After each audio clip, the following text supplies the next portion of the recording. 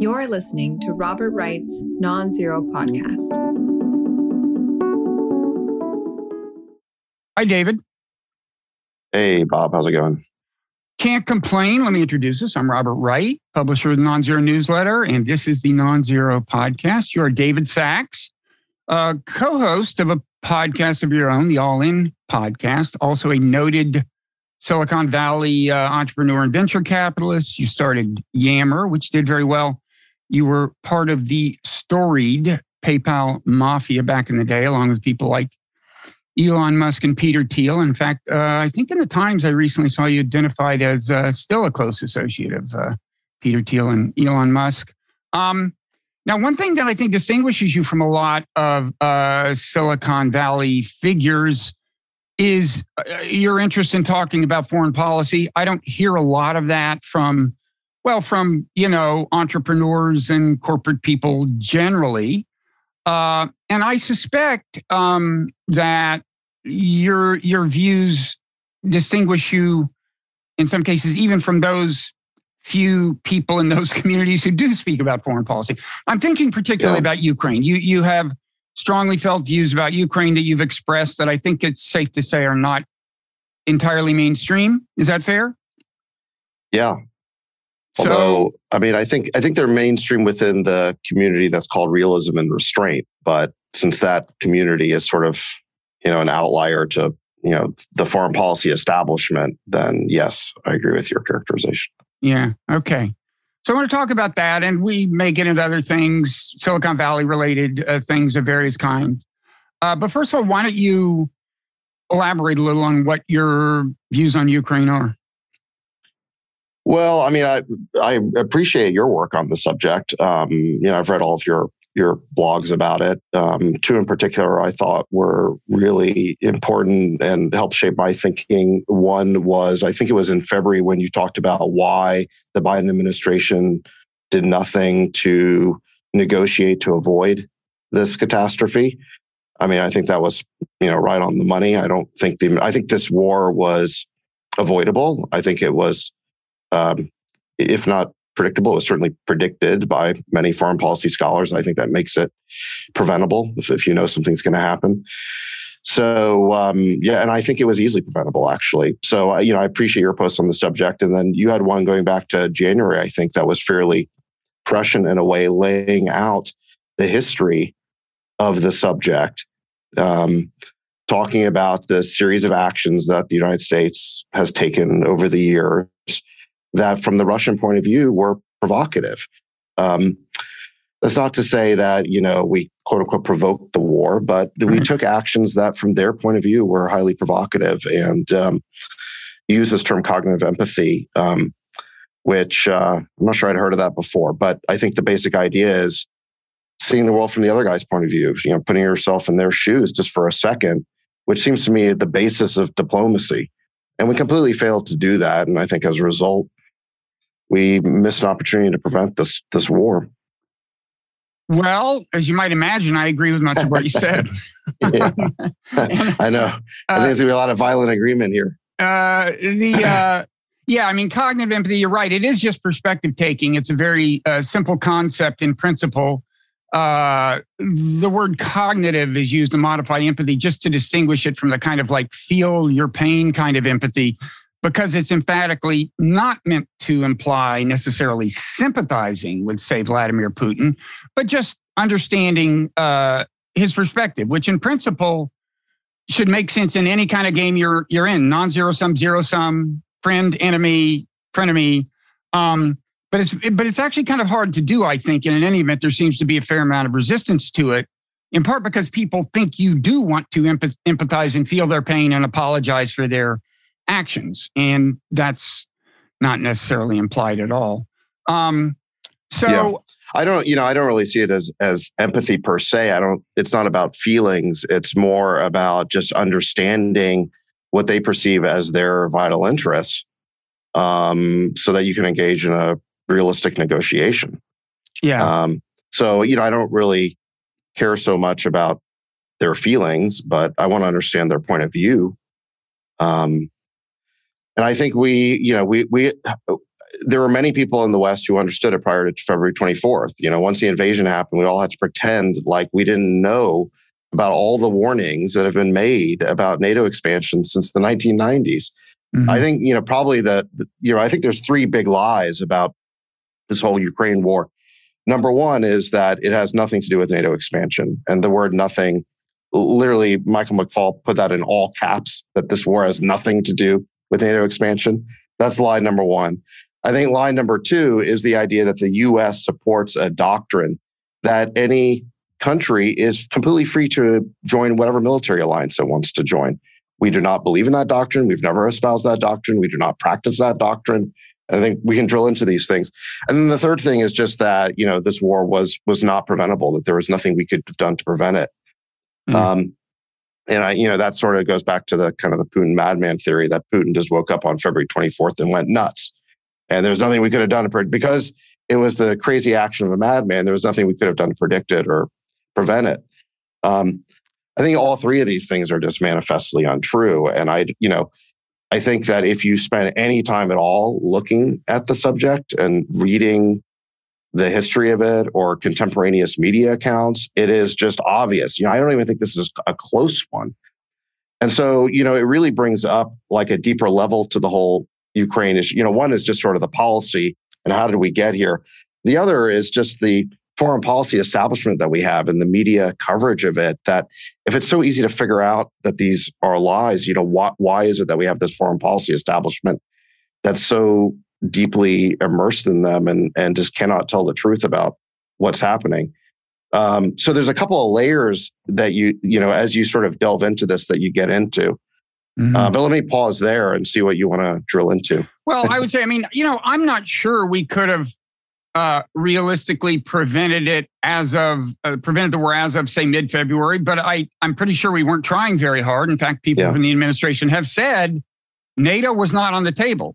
The idea of actually guaranteeing no expansion of NATO into Ukraine was something we chose not to put on the table. And I just think if you don't try that, you're not trying very hard. I kind of feel like the further back in time you go, the more confident I am that a wise American policy from that point on would have prevented the war. Because as you said, people are warning back in the 90s. 2008 is a big year when William Burns, now head of the CIA, who was then ambassador to Russia, sends both an email to Condi Rice, who was Secretary of State, and a memo more broadly that was titled "Niet means Niet." It was about Ukraine, and he made the point, it isn't just Putin. Everyone in the Russian national security establishment considers Ukraine a red line. Now, again... Right, well, let's go back to this. Okay, so let's start in the 1990s when the idea of NATO expansion starts, right? So you've got, folks like George Kennan warning about it. William Perry, who's Bill Clinton's defense secretary, almost resigns in protest over it. You've got many people raising the issue this is provocative towards Russia. Then fast forward to 2008, like you said, you got the Bill Burns memo where he says that this is a red line for the entire Russian elite, not just Putin. You have, Gorbachev was against it. He basically, there's a video you can watch on YouTube of him speaking before the U.S. Congress where he says you can't humiliate a country this way. Yeltsin was against it. So the whole Russian elite was against it. Bill Burns made that point. Kissinger made this point. There's a long litany. Robert Gates, Obama's defense secretary, made the point that trying to bring Ukraine into NATO was, quote, I'm quoting from memory here, truly overreaching and a failure to recognize Russia's own vital interests. Mm. So you have all these people warning about it, and then, of course, you have the Russians' own statements about this, going back to 2008, in which they clearly said this was a red line for them. And the U.S. just either treated all these statements as either crazy or a bluff. We just kind of ignored them altogether. And then, of course, once the war begins, we sort of memory hold all these warnings and just acted as if this war came out of nowhere and there was nothing we could have done to avoid it. Well, yeah. And I think one reason, let me pause and say, well, a couple of things. First of all, as soon as you say NATO mattered, people come up with quotes of Putin's that seem to say something else mattered. Well, first of all, a lot of things mattered, and people say a lot of things about their own motivations, depending on the circumstance. And I want to emphasize that in my mind, the NATO issue isn't just an issue of national security from Russia's point of view, although I think it is that. And certainly we would not permit the equivalent in our neighborhood of what NATO expansion represents to them. But I think there's also a big issue of just respect from their point of view. Mm-hmm. It just seems to them that, ever since the 90s, certainly since the early aughts, we've been kind of treating them with something like contempt. There was a leaked, it wasn't leaked. There was a reporter who happened to be sitting in Cafe Milano recently in Washington when the Russian ambassador to the U.S. was talking to this guy whose name I can't pronounce, but famous American kind of emissary to Afghanistan. And so this reporter kind of surreptitiously recorded what was said. And the ambassador, the Russian ambassador, used the word respect 3 times in saying and asking why can't you give us any respect? And I think, that's a big deal. And look, Putin famously has a chip on his shoulder, and it's you need to understand what the peculiarities are of the people you're dealing with. I mean, I think any country cares about respect, any leader cares. I suspect that Putin especially cares. And, being an autocrat, he identifies with Russia especially closely and sees disrespect toward Russia as disrespect toward him and so on. But I think just quickly, one more thing is that one reason our views are not widely accepted is that a lot of the stuff I've just been saying will be taken as excusing the invasion or something. And I don't mean it that way. An invasion is an invasion. It's a violation of international law. But, if I can behave, if there's 2 ways I can behave toward my neighbor, one of them I know will lead him to break the law and one won't, I'll go with the second one. If it's if it's easy enough to do, he's still the one who should go to jail. But this conflation with kind of this conflation of explaining why this happened with excusing Putin, which I don't mean to do, really inhibits just honest reflection on American policy. And if we can't ever honestly reflect on our mistakes, the policy is never going to get any better. I think that's right. I mean, I think there's a couple of reasons why we had to kind of memory hole all these warnings of what would happen if we crossed Russia's red line on this. I think one of them, like you said, is there's a legitimate reason and kind of an illegitimate reason. The legitimate reason is we don't want to be seen as justifying or providing an excuse or rationale for his behavior, which is immoral, it's illegal, criminal, it's brutal. He's a thug. I mean, you can kind of go down the list. So I think that's the legitimate reason. But I also think there's another reason why we have to kind of pretend like we didn't know what was going to happen. And that is because of the sheer diplomatic incompetence of the administration. I mean, if you go back last year, Biden inherited this problem really in his first month in office. Putin started amassing troops on the Ukrainian border back in January last year. Remember, the troops were sitting there for over a year before they invaded. I mean, this was like a slow motion invasion. Putin wanted to negotiate. They had this summit on June 16th last year. Putin, I think, was very direct about their issue here, as they always have been. And what did the administration do after that? They brought Zelensky to the White House on September 1st, and they then issued this 10-year charter agreement between the U.S. and Ukraine on November 10th. This was a real finger in the eye to the Russians. So the Russians are already putting the West on notice that you are basically in the process of crossing a red line that we've been really yelling up, we've been screaming, up and jumping up and down, screaming about since 2008.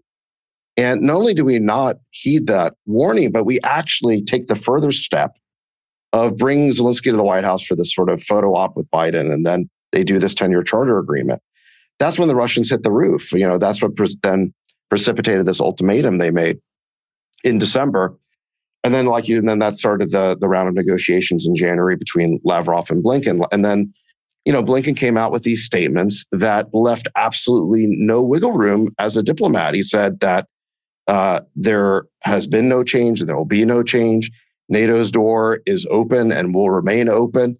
So there was absolutely no willingness on the part of the administration to engage in any diplomacy. And in fact, it was worse than that, which is that in the midst of this already being a crisis with the Russian troops on the border, they pushed forward with this 10-year charter agreement. And I think some of the commentators have mentioned that was a fatal mistake. So I think that was just diplomatic incompetence. I mean, unless there are people who have the theory that this was done deliberately to provoke the Russians into some sort of proxy war. I personally am of the school of thought that never attribute to malice what you can attribute to stupidity. What's it, Hanlon's razor or something? Yeah. So, I mean, I tend to think this was just incompetence on the part of the administration. And so now, we have to kind of pretend that any notice that we had that this might be the result, we have to kind of pretend like we didn't know that. Yeah, I think there were also, I think the domestic politics and the domestic political cues shaped the administration's behavior. I mean, when they were, before the invasion, when we were getting the allies together and we were telling them how severe the sanctions were going to be and there was unity, they were getting standing ovations from the foreign policy community. And I remember thinking, but that's all sticks. Sticks are valuable. Threats can be very valuable, but do we have an off ramp? Are we offering him a way out that is likely to seem appealing to him? And we never did, but Blinken kept getting standing ovations.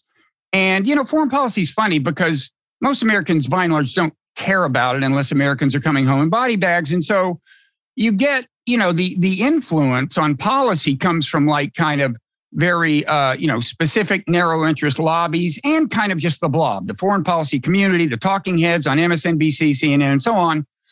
And I think all of that was pushing Blinken in that direction. I don't know. Wasn't he part of the same sort of cabal that was involved back when Biden was vice president and had Ukraine in his portfolio back in 2014? I mean, it's the same group of folks. Blinken and Jake Sullivan and Victoria Nuland. I mean, these were the folks who pushed to help back the overthrow of the Yanukovych government in 2014, and then that precipitated a whole series of events. So it seems to me that this administration's been deeply invested in this policy going back to 2014. And I think you're right; the American people don't pay that much attention to it unless we end up in a war. But I think they do pay attention to the repercussions of it. So the fact that we have increased inflation and energy and food prices, I think, because the war is contributing to that. I don't think the inflation started with that, but I do think it's exacerbating it. I do think the American people notice that, and they will hold the Biden administration accountable for it. So I do think that at the end of the day, Biden will be held accountable for this policy. Yeah. And just one quick word about 2014. I mean, I generally, I'm happy to call that a revolution, not a coup, whatever. I mean, it's definitely a non-democratic transfer of power that the U.S. seems to have been in favor of. But I can accept that it was, our support for it was in some ways well-intentioned. Even the behind-the-scenes orchestration of who the successor leader would be. We democracies, whatever, that's fine. But again, it gets back to this issue of cognitive empathy. You always need to at least go through the process of understanding how it's going to look from the other side. And pretty much anybody in Putin's shoes is going to look at that and not interpret it charitably and look at it as an attempt to overthrow a government that was friendly to you. And we would look at it the same way. So right, exactly. And we have throughout our history greatly resisted any attempt by foreign powers to create client regimes in the Western Hemisphere. I mean, that's the Monroe Doctrine. And I mean, this is why, to go back to kind of big lie number 2, this idea that we believe as a country that any other nation is free to join whatever military alliance they want, that is not something we believe. The Monroe Doctrine since, the earliest days of our country, expressly prohibits the nations of the Western Hemisphere from joining any other military alliance. And we have enforced that. If you go back to, I was reading some history about this, 1867, the Emperor Maximilian was installed in Mexico by Napoleon III. We basically ran him out of there. And the only reason he was installed is because Lincoln was distracted by the Civil War, didn't want to risk the French coming in on the Confederate side. And so when Napoleon III installed Maximilian, who was sort of this Austrian Archduke, we had to table the issue. But once the war was over, we basically threatened Vienna with war if they came to basically help Maximilian out. We helped the Mexicans throw him out, and he was, I think, captured, court-martialed, and shot. That was 1867. You can go to 1917, the Zimmermann telegram, World War I, where it was there's a telegram intercepted by the foreign minister of Germany, Wilhelmine Germany, trying to recruit Mexico into a military alliance against the U.S. That prompted enormous outrage in the U.S. And the next month, we were in the war on the Allied side. And then, of course, the sort of biggest, best example was in 1962. We were willing to risk thermonuclear war to prevent Cuba from joining a military alliance with the Soviet Union. So we certainly understand the concept that when a nation joins a military alliance, it creates externalities. It's not, global international security, the balance of power is a zero-sum game. And if a nation in our hemisphere, a neighbor, Mexico, Cuba, were to join some other great powers military alliance, that would have huge consequences for our own security. We would not sleep as well at night with their weapons, their missiles pointing at our heads with, a much quicker delivery time. So we have always understood this. And even today, even now, our government is up in arms over the Solomon Islands joining a military pact with China, even though that nation is thousands of miles away from us. I think it's 3,000 miles off the coast of Australia. So even today, right now, we do not espouse or practice the doctrine that any nation is sovereign with respect to which military alliance they join. And yet, when it comes to this issue of Ukraine, we just adamantly refuse to see the Russian point of view on this, that they could feel like their security could be threatened by the U.S. putting soldiers, weapons, and bases directly on Ukrainian soil on their border. And I just, I don't understand. And it's not like they didn't tell us. They have been, again, jumping up and down, telling us this is, you use the word respect. I think, I don't think we need to sort of personalize the issue or sort of, treat it like it's sort of a schoolyard brawl or something. I think that they expressed concerns about their security interests. And you listen to pretty much any speech Putin has given, he talks about the risk created to their security by having, in particular, American missiles. He seems very concerned about American missile systems, American missile batteries being directly on his border with the ability to strike Moscow within 5 minutes. I mean, that is the crux of his security concern. Now, I'm sure that there are other issues, but he's been saying this for a long time. I mean, when he talks, it's all about the sort of this balance of power logic. And, he says, listen, we know we're not as powerful as you, but we still have security interests that matter. And by the way, we have these nuclear weapons, and we don't want to be put in a position where we're existentially threatened and might have to use nuclear weapons. I mean, that seems to be he's used a lot of that language before. And so we're creating a very dangerous situation here. Let me stop there because I've been going on for a while. But it's amazing to me that we cannot understand the Russian point of view on it. And I wouldn't just call it Putin's point of view, because it's, again, per Bill Burns, the entire Russian elite understands the threat to their security is not just Putin. So let's not personalize it and make it about Putin. But it seems like we can't seem to understand their security interest when we've understood that security interest, the idea of a neighboring nation being part of some foreign great powers military alliance. That is something we've understood for hundreds of years. Well, it's partly we don't consider ourselves threatening. We think we mean only good when we don't plan to invade Russia, right? But as this has a long history. There's something in political science called the security dilemma, which is that, when a nation does something that it considers defensive, like we're saying we need to do this NATO thing, it has defensive value to us in some sense, or has something other than offensive intent. It often is the case that the other side can legitimately view that as offensive in either intent or at least potential. Like even if they don't think we plan to invade them now, they still would rather not have these missiles that are already in Poland and that we say are an anti-missile defense aimed at Iran, but for all they know, have missiles in them that could reach Moscow. No, you're right. I mean, Putin's made this point about the missile systems that he said, look, the same missile systems that provide a shield can also be used for offensive capability. Sure. Those missile batteries can hit, Moscow. So, he's made this point. It is the security dilemma. And this started World War I, some would argue. The very asymmetry of perceptions. Everybody thought what they were doing was defensive, but it was perceived as offensive by the other side. And that's what led to the escalation. Sorry, go ahead. Right. No, you're right. And I mean, one of the, paradoxes is that the same people who insist that, look, what we're doing is purely defensive. We have no offensive intentions here. That is just wrong. How could he think that way? In the very next breath, they're talking about regime change in Moscow. Right. It's like, wait, what? This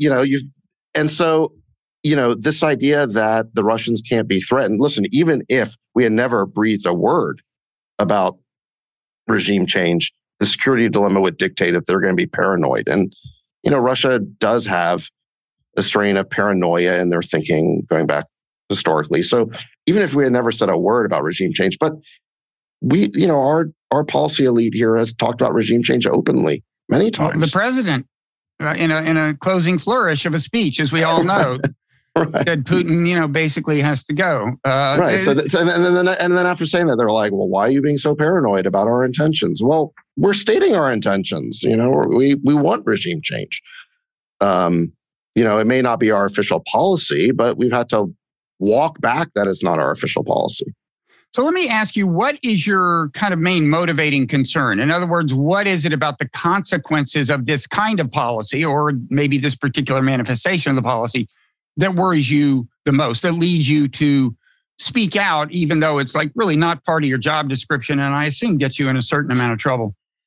Yeah. It's a good question. I think that, I think it's a hugely important issue in a bunch of different ways.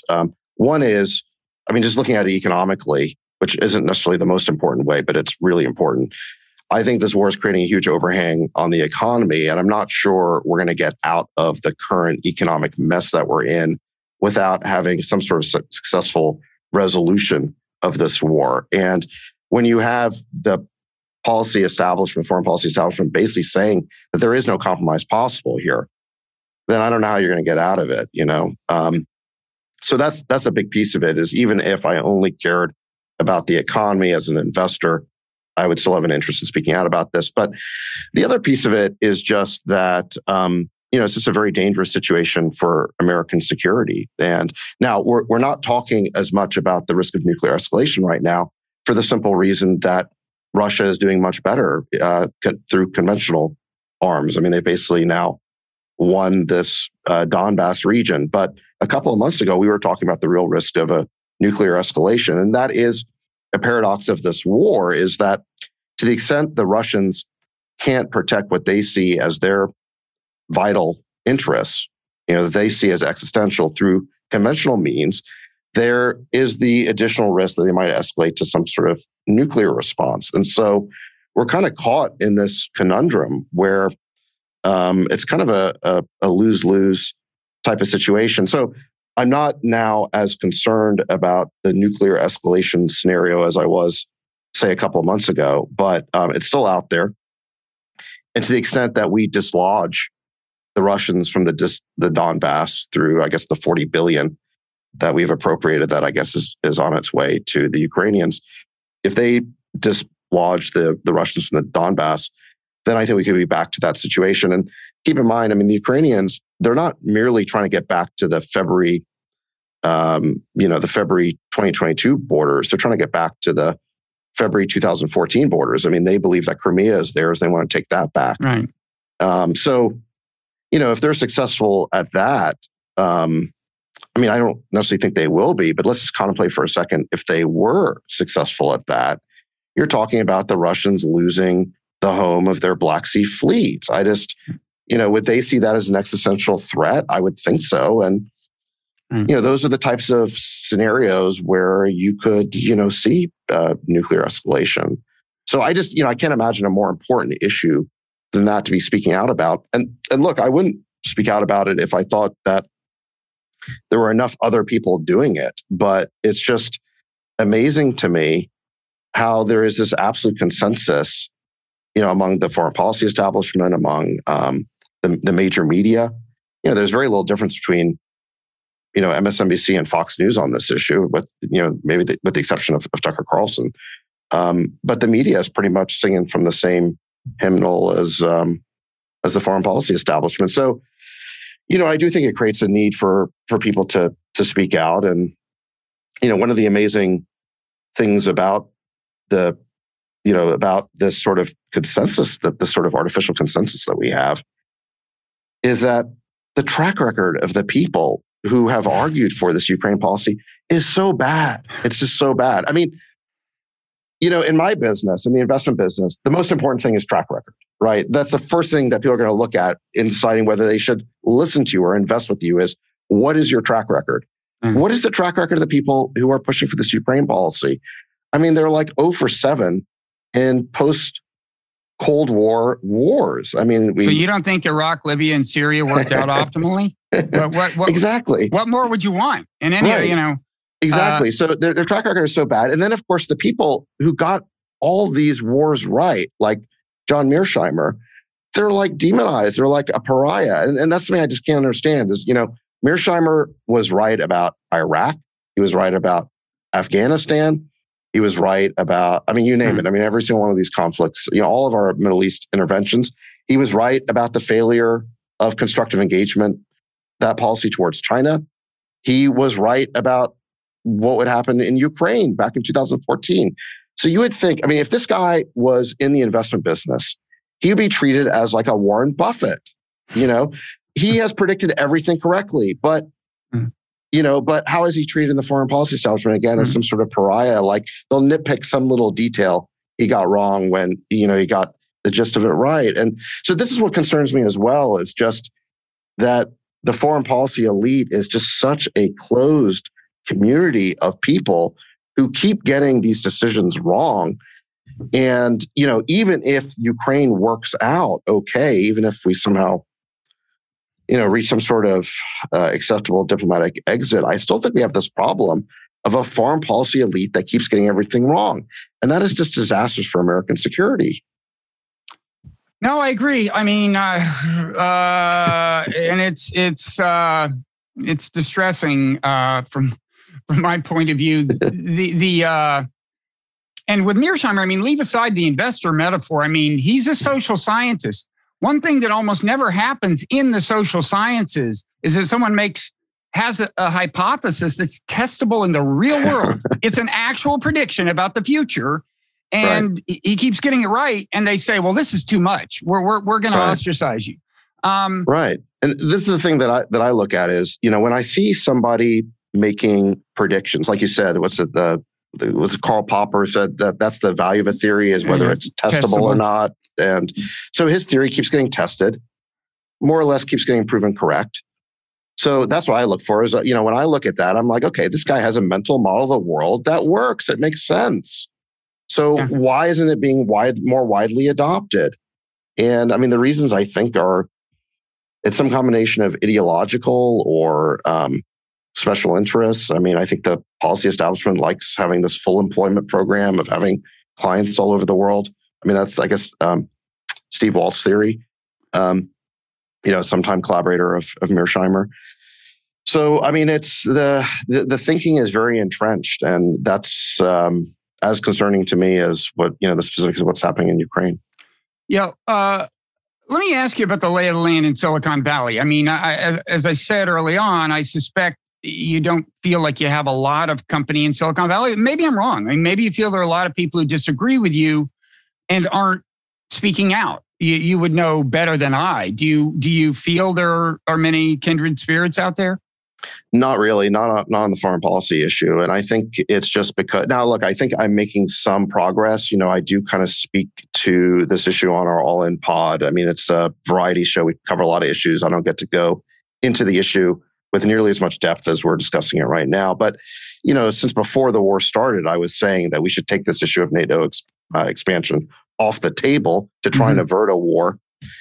And I've been kind of commenting on it since then. So I do feel like, based on things like the comments section, that I'm making some headway. People are getting exposed to ideas that they can't get any other way. But look, I mean, by and large, are my views or sentiments widely shared in Silicon Valley? No. And I think it's just because of this dynamic we're talking about, where, unless you make an effort to do your homework to understand, an alternate point of view on this issue, unless you're familiar with the IR theory of realism, or maybe, if you're familiar with the work of if you're, the anti-war left, like Noam Chomsky, or, maybe if you understand like the paleoconservative strain of Republican thinking, like, sort of the Pat Buchanan strain, you kind of have to understand at least one of those schools of thought to even, I think, be exposed to some of these ideas, because otherwise the default is you're just going to get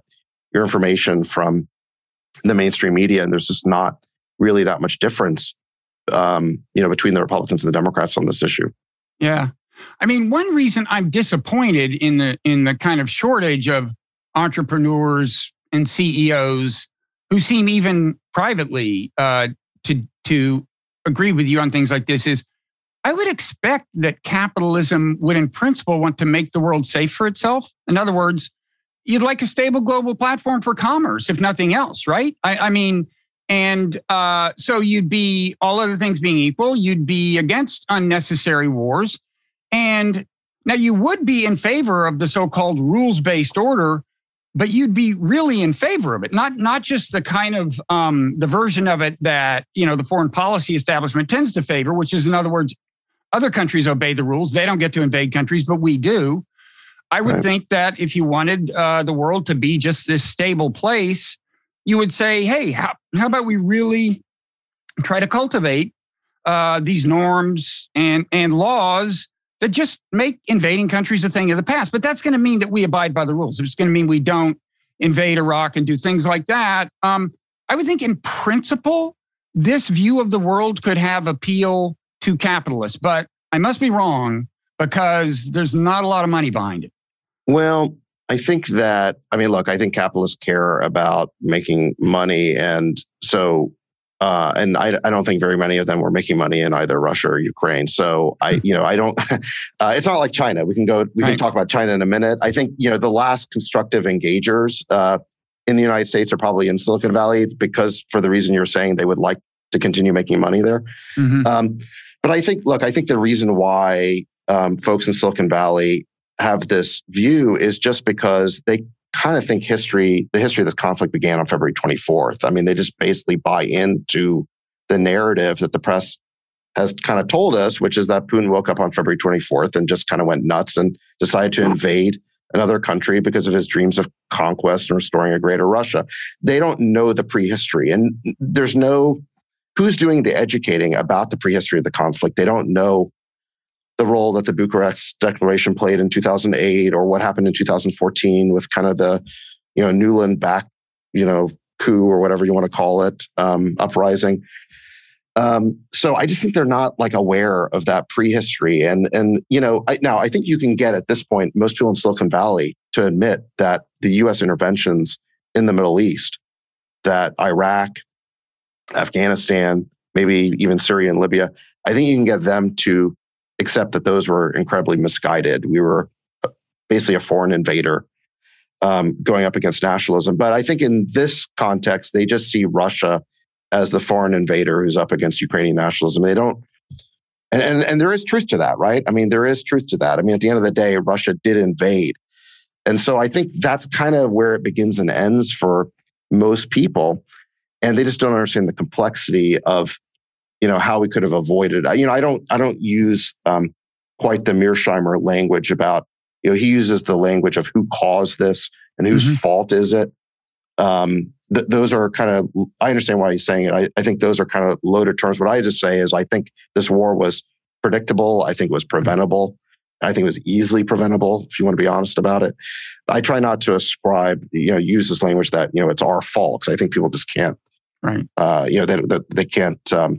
They can't see past the fact that, look, Putin ordered the invasion. Of course, it's his fault. Right. It's like there are different kinds of blame. We are maybe to blame for bad policy. He is to blame for violating international law. Those are different things. You can still complain about his violation while admitting that, you made mistakes. But I don't use the word blame. All I say is our policies made invasion more likely, and they did so predictably and needlessly. I can't say for sure invasion never would have happened, even if our policies had been wise, but we definitely, I think, increased the chances.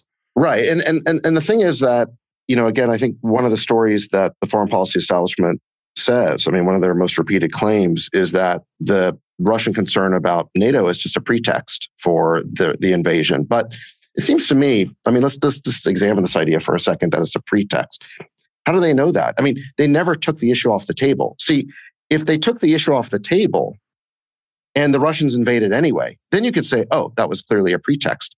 But we never took it off the table. In fact, we did the opposite. We stubbornly refused to even consider the issue. In fact, like we talked about with the charter agreement, we poked the Russians in the eye on this. We kept pushing and pushing on this issue.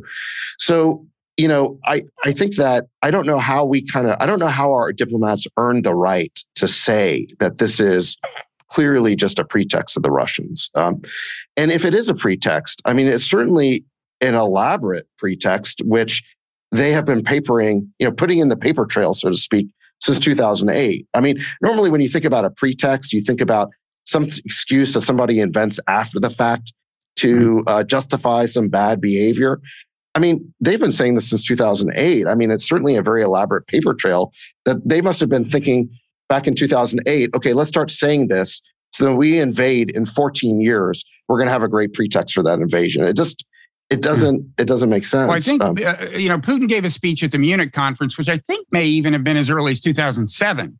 Yeah. Before we issued the invitation to Ukraine and so on, it was totally clear. And it pointed out, look, the U.S. is the leading violator of international law. At that point, that was not a hypocritical thing for him to say, because he hadn't done Georgia, he hadn't fooled around in any of these countries, and he was right. We had committed transporter aggression, and he talked about NATO expansion. He laid it all out, and then in 2008, we kind of said, "Screw you, buddy." Yeah, it was. The sort of obtuseness of our side was unbelievable. Even if you watch the video of the speech, the reaction. You've got McCain and Lieberman. Sort of the American proconsuls of war. They're sitting in the front row, and as Putin is laying these arguments out, they're like jibing each other and kind of elbowing each other and like laughing and pointing. It was like what a clown, you mean? Exactly. Okay, but he has nuclear weapons, so you have to take this a little seriously. Yeah, exactly. So it was, it's not very diplomatic. I would have thought that we would just be more careful. It was just careless, I think.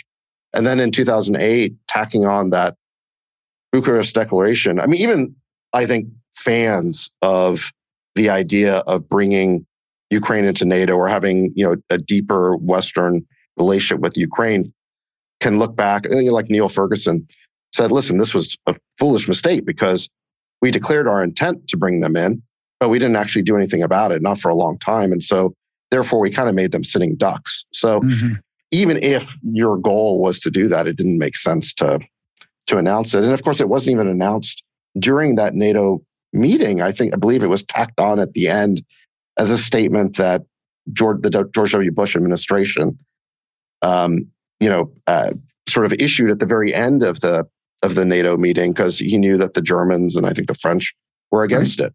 I think Merkel said at that point that Putin would regard that as a declaration of war. So that, the Germans were very much against it. The Europeans were against it, and but George W. Bush went ahead anyway. Another brilliant foreign policy move by. Yeah, they were against the Iraq invasion too, and so let me ask you another question about kind of Silicon Valley opinion. So one reason I worry so much about, well, there's several reasons to worry about Ukraine. I think there's the escalation, regional war, nuclear war, but even longer term, what worries me about like enduringly bitter relations with Russia and possibly with China, given where we're headed, is that it seems to me that there are a growing number of kind of international non-zero-sum problems that nations face that they can best solve or maybe only solve through cooperation. I mean, kind of famously, climate change, but I think more arms control issues than are realized. Of course, nuclear arms matter, but, bioweapons, that's a very challenging issue. I mean, like, people, talk about, the lab leak and may have been a lab leak, but like, imagine, I mean, this should make you concerned about it being an intentional deployment of a biological weapon, even by some terrorist group or something. I mean, there's weapons in space. There's various challenges. I mean, like cyber war. There are a lot of things where life would be easier if there were norms, if not laws, and in some cases, laws, maybe international laws. I mean, that allowed nations to feel more secure that other nations weren't doing these horrible things and you didn't have to worry about them.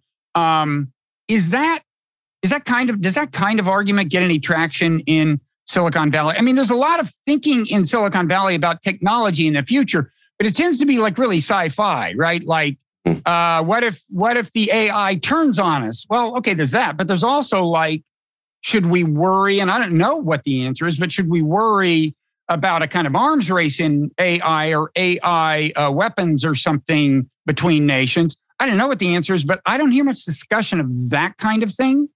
Is this? Yeah, no, I think you're right. I mean, listen, I think in Silicon Valley, the beginning and end of the story with Ukraine is that the Russians invaded. That's all there is to it. They're the invader. They're inflicting all this carnage. And I think the issue is that simple. I mean, you already have, I think, a tendency on the part of Silicon Valley to always embrace the current thing. And there's a crusader mentality to Silicon Valley, but only in certain approved ways. So, I think that what we see with the whole woke issue, the censorship by social networks, I mean, there is a strong crusader impulse, but only towards the establishment approved things. And, I just think that they see the Ukraine war in just a very simple way. And is there much concern about the consequences of a Cold War, both with Russia and China? Apparently not for the reasons I just spelled out, judging by your reaction. But I mean, what is the... Yeah, I mean, certainly, well, the realists, I think, have pointed out that why are we driving the Russians into China's arms? This is just a foolish policy if you just look at it in terms of realpolitik. I mean, throughout the Cold War, our goal was always to have Russia and China each like us better than they liked each other, so we can sort of, divide et impera. I mean, divide and rule. But we've kind of moved away from that. We've kind of driven the Russians right into China's arms. But again, that's a realist consideration. I don't hear people in Silicon Valley making that argument. I do think that there are people in Silicon Valley who would make more of a dovish argument with respect to China. No one's making it with respect to Russia, okay? But with respect to China, I think you'll hear a decent amount of that because I think there's quite a bit of business interests on the part of tech companies or tech investors in China. And they see trade as kind of an unalloyed good. And they basically believe in, economic interdependence theory or something like that, and believe that maintaining, trade relations with China and so forth helps promote peace. So I think there you would hear more dovish things, but not not on Ukraine, I don't think. And as for the larger issue of kind of transnational problems that are best solved through international cooperation, is it pretty much just climate change in Silicon Valley and not? Yeah, you don't hear much anymore about about nukes. Climate change let alone definitely is, bioweapons or a cyber war treaty or anything like crazy like that. Yeah, I mean, you don't hear much about arms control agreements or anything like that. I mean, all you hear in the press about that is, well, the Russians were cheating, so we had to, abrogate all those agreements, throw them out. You just don't hear much. The classic anti-war left, I would say, that was sort of concerned about these things. Just, I think it's like disappeared. And there's a lot of commentators who've pointed this out. I mean, folks like Glenn Greenwald and Matt Taibbi and Aaron Matei at the Gray Zone. Again, kind of that. I don't want to paint too broad a brush, but sort of the descendants of Noam Chomsky, let's say. I mean, They sort of are bemoaning and regretting the fact that there's just no anti-war left anymore. Yeah, I mean,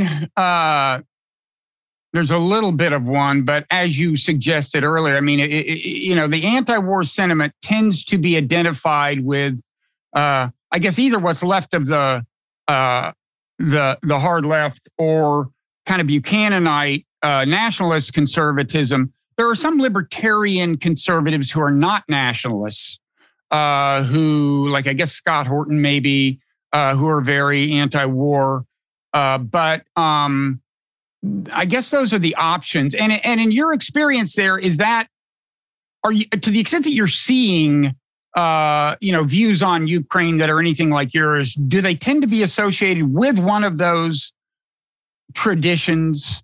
I mean, I know those traditions aren't that robust in Silicon Valley to begin with. Now, Peter Thiel, whom we mentioned, who is associated with the kind of nationalist conservative by virtue of his stuff with Trump, but I don't think anybody in Silicon Valley has read Pat Buchanan. I just, so it's, I don't, now I do think that because the tech community is very international, it is internationally diverse. I do think that, and maybe this is where I get the positive comments in the message boards, is that internationally, I think there's a lot of acceptance of my views. And so, India, and there's a lot of Indians in the tech community. I think they understand this.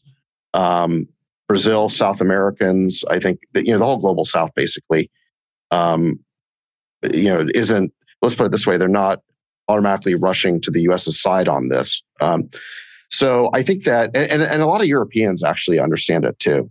I think a lot of Europeans understand that the US's role in all of this has been not to sort of tamp things down, but has been as a bit of a belligerent. So I think that there's a lot more interest in these views from the international part of the tech community. Mm-hmm. Now, have you run into accusations of being, a Putin sympathizer, Putin apologist, or I guess the near cousin of those allegations is you're reciting Putin talking points. Yeah, I mean, all over Twitter, So, and I've made it clear many times, I have no business interests in Russia. I have no Russian investors. I invest in American companies. I invest in Silicon Valley. The reason I have these views, I have no interest in them, no financial interest. I purely arrive at these views because this is what I believe based on having done the homework and researching the issue. I get that kind of stuff on Twitter. And then the other thing you hear all the time is Neville Chamberlain. This is the only historical reference they apparently know is Munich, 1938, Neville Chamberlain. Any attempt to use diplomacy to avoid a war, you get accused of Neville Chamberlain. That's the other thing. But, a lot of it is, honestly, pro-Ukraine partisans who are on Twitter, replying with all this stuff. And, for all the conspiracy theories about the Russian presence on social media and how they're secretly orchestrating things. I mean, I don't see much pro-Russian sentiment on social media. It's all, the Ukrainian side is on social media. And the Washington Post has done coverage on this. I mean, the Ukrainian Stratcom game, the strategic, is way better than the Russians. I mean, they are much better at the strategic communications piece of this. Mm-hmm. Now, you've been vocal about kind of cancel culture, deplatforming, but mainly in the context of domestic politics, woke issues and so on. Have you run into this much or thought about it much more in the context of foreign policy? Because being labeled a Putin apologist or something, it's an attempt. It's an attempt to stigmatize you and to start moving you in an informal way out of the discourse or push you to the margins of discourse. Have you seen examples of actual, people being deplatformed? I mean, I know, I like Consortium News, a left-wing anti-war, among other things, anti-war site, I think was deplatformed by your alma mater, PayPal or something, recently. I don't know whether that was over foreign policy per se, but this kind of thing does kind of happen. Have you been keeping track of that? I mean, I see it on Twitter. I see, some of the critics have been temporarily suspended. Maybe there's been some YouTube bannings. Well, obviously the Russian state media was completely thrown off. All the RT videos and so forth were banned. I don't really understand the point of that. I mean, don't we want to know what they're saying and what they're thinking? And some of those were Americans, like, Chris Hedges, who, he's far left. There are far left people in America, but he was the former weapons inspector.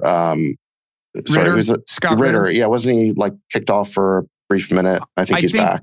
I think he may have been. There's been a certain amount of that, and I think you mentioned Aaron Mate, and I think Gray Zone has run afoul of authorities. I mean, it's one of my frustrations, I guess, with kind of what used to be called the intellectual dark web before it kind of fractured over COVID, is that they're very kind of anti-deplatforming, but they don't. Not only do they not pay attention to these kinds of issues, I mean, sometimes they seem on the other side on these kinds of issues. An example I recall is that I had, on my podcast, I have a wide variety of people. I've had hardcore Trump supporters, lots of neocons, lots of people on the far left.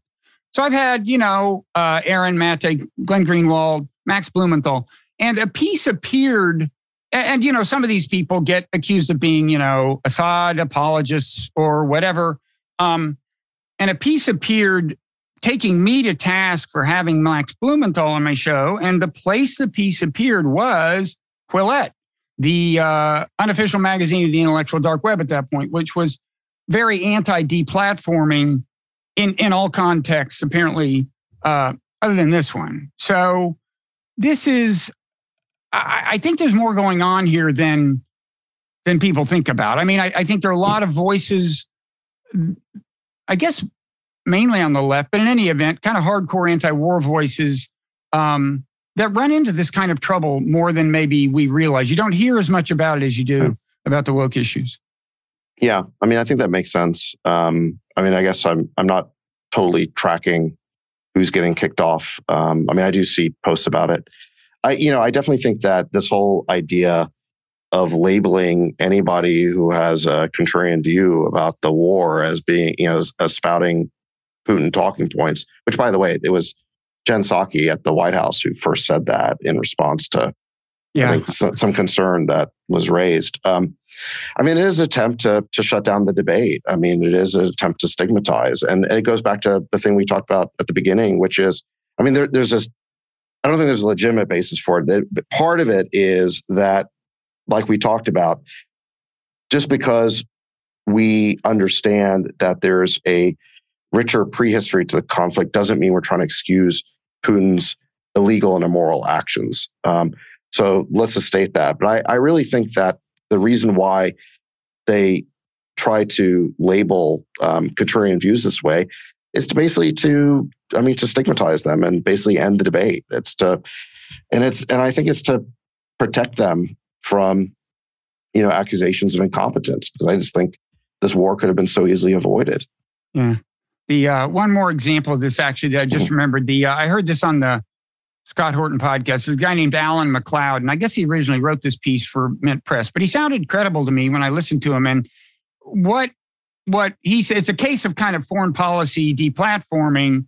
And what he said was, there were a bunch of pro-Sandinista voices as the Nicaragua election was approaching on Facebook, and Facebook kicked them all off and said they were bots.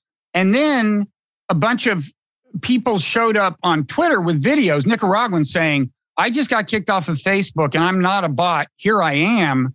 And by his account, they were kicked off of Twitter. So I don't know if I haven't tracked the story down. It sounded credible to me, but I guess that's the kind of thing I think doesn't get nearly as much attention as the kind of other kinds of deplatforming. Yeah. I mean, the degree of conformity and consensus around this issue is as strong as any issue. I think way stronger than COVID or the lab leak theory. It's in folks like Glenn Greenwald have pointed this out. It's just, it's the sort of linking of arms between all the establishment channels, the Republican Party, the Democratic Party, the prestige media, social networking. It's really breathtaking. So you've spoken favorably about people on the left, on the right, and so on in the context of Ukraine. People who, not surprisingly, agree with you, I guess.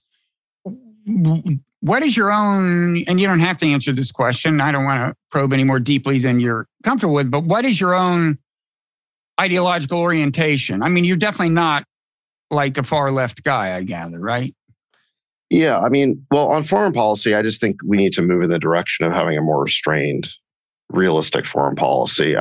We were promised this peace dividend after the end of the Cold War. And what's happened? We've been in something like 7 wars since the end of the Cold War. We just ended our longest war in Afghanistan. We were there for 20 years. Iraq, similarly, was a total failure. We squandered something like $6 trillion in those 2 countries. We mentioned Syria, Libya. All these interventions backfired horribly. So it's time to take stock and reevaluate. And we've been out of war for a whole 6 months before this Ukraine situation came along. And so it's amazing to me that there hasn't been more of a reevaluation of American foreign policy. And, the last couple of presidents, both Trump and Obama said things when they were running for office that seemed to indicate that we were going to have a reevaluation of foreign policy, but we never quite did. And it's the same people, same establishment, same neocons who are still running the show. So I think on foreign policy, we just got to move to a more restrained foreign policy. I just think it's like so obvious.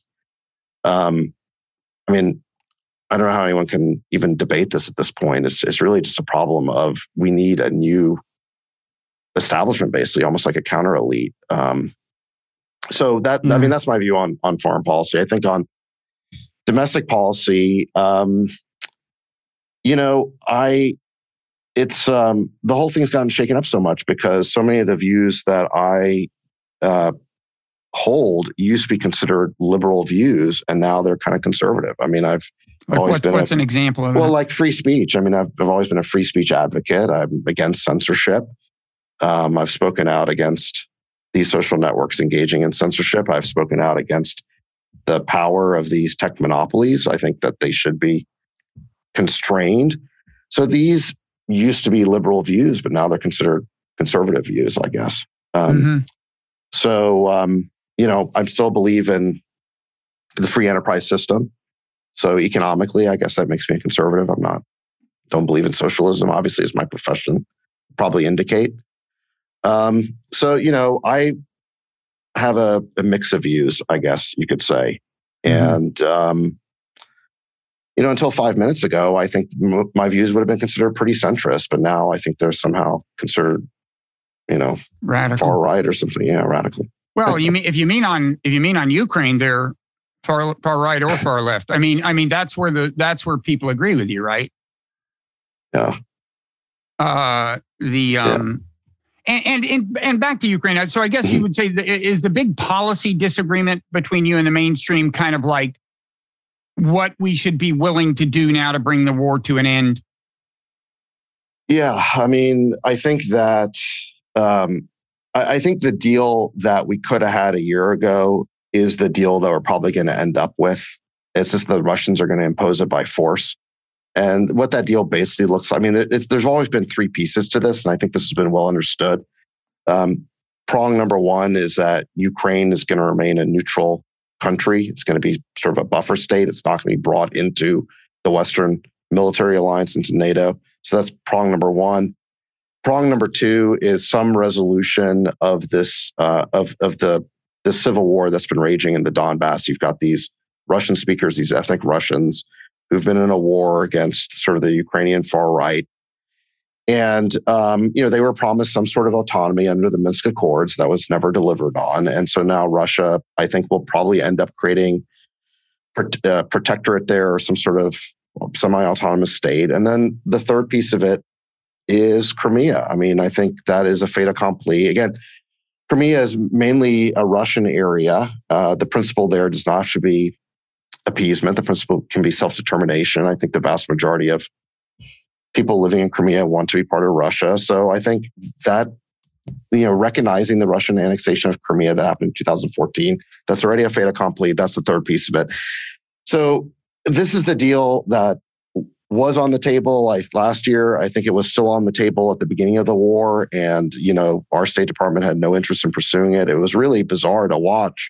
You had Macron and Naftali Bennett and Erdogan. They were all there as, assuming this peacemaker role because our State Department had no interest in pursuing that kind of deal. And I think it's the deal that we're probably going to end up with at some point in the future imposed by force. Unless our efforts to arm the Ukrainians to dislodge the Russians from the eastern part of the country succeed. Which could itself lead to catastrophe. Which then again puts us back in the nuclear escalation bucket. So, that to me is what we're headed towards, is the same deal we could have had a year ago, but worse, and the whole country is destroyed in the process. And I think that's the tragic thing. And I do think that historians who look back on this, will take our point of view. I mean, as you pointed out, I think in that piece that you wrote, why didn't we use diplomacy? The one back in, I think, February, I think you said, if someone came from Mars and looked at this, or let's say a historian looks at this years from now, they're going to be like, wait a second, this was the key Russian concern. This was their key Russian demand. And no one seriously tried to use diplomacy to resolve it. I mean, it's just, it's bizarre. Yeah. What worries me is that we're not, I think, unless we do push the Russians out, which could lead to catastrophe, I don't think we'll end up with anything nearly as good as what we could have had through diplomacy. Through diplomacy, sure. I think we could have had, and I admit it would have been it might have been a little bit of a push domestically for Biden to overcome the resistance of the Blob, but he is the president.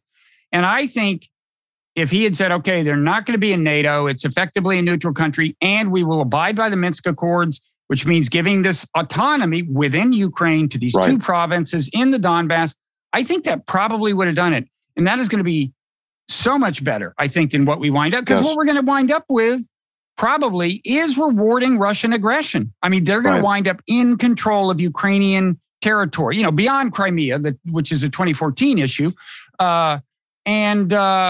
I that's something I regret deeply. I'm a big evangelizer for international law, and so I hate to see it happen. But I think through a failure of diplomacy, we've made it hard to wind up with a situation better than that. No, I think that's right. I think that's right. I think we end up with a much worse deal.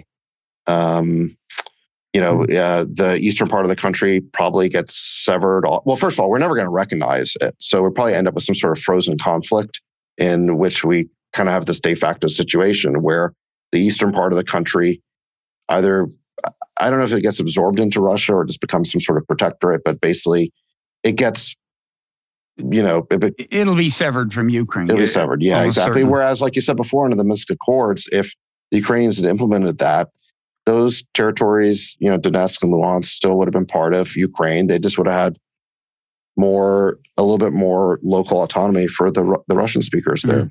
And of course, the whole country's been destroyed in the process. The economy's been destroyed. So it's a much worse outcome for everyone. So, and by the way, I think it's going to tank Biden's presidency as well. This is another part of the whole thing is that, like we talked about, I don't think the inflation started with Ukraine. It started last summer, but there's no question that the fuel, the energy and food inflation is exacerbated by the war in Ukraine. We still haven't even necessarily gotten to the winter yet. So we don't know what's going to happen once Europeans need to heat their homes and we get this famine that's been long awaited. So the repercussions are still in the process of happening and are probably going to keep getting worse, not better. Biden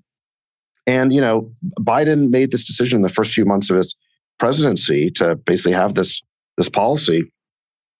Jeffrey Sachs, the international economist, one of the things he mentioned is that Biden polled his cabinet very early on and asked, should we negotiate with the Russians? Should we use diplomacy to resolve this Ukraine situation? Of course, every member of the cabinet told the boss what he wanted to hear, which is no, we can never, compromise, appease. Yes, exactly. And so that was it. And that's why I think, Blinken was given his marching orders, and that's why he was making these, very dogmatic, uncompromising statements. And that was pretty much the end of it. And I don't even think Biden realized that was pretty much tanking his presidency, because it did contribute to this inflation problem.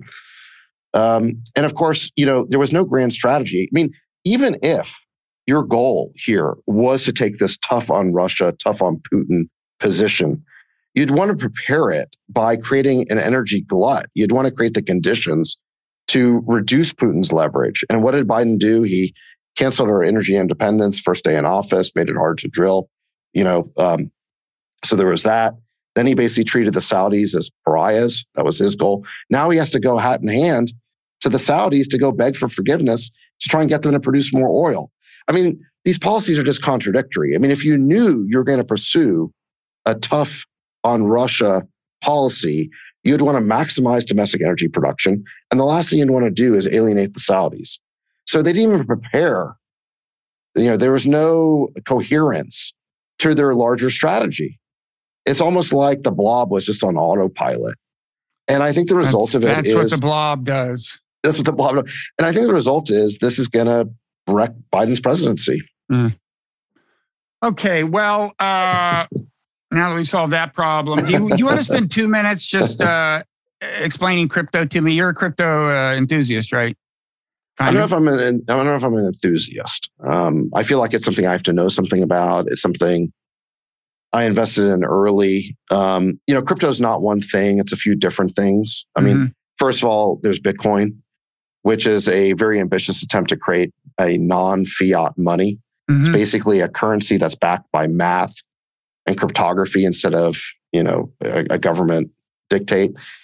And so the beauty of it is that it can't be debased. We know how many Bitcoin there are. There's always going to be 21 million. There can't be, if the technology works, and there's never a Bitcoin that sort of gets counterfeited, so to speak, then we know how many Bitcoin there are. So that's the appeal of that. It's sort of like sci-fi money in a way. So that's one piece of it. Then there's the blockchain was kind of the critical enabling technology of Bitcoin, and so then the idea emerged, maybe we can run other applications on the blockchain. And so that's where you get like Ethereum and, these smart contract platforms. And there's various Ethereum competitors out there. And then you've got the applications themselves that can run on these blockchains. And I think we're still in the process of figuring out what all those use cases, what all those applications may be. And there's been a lot of speculation, obviously. And now the souffle has the bubble has come out of the balloon.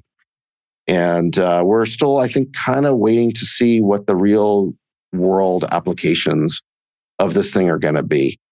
And to go back to your point about me being an enthusiast, it was something that I was quite enthusiastic about Bitcoin. Early in the 2010s. I think I first bought Bitcoin in 2011, something like that.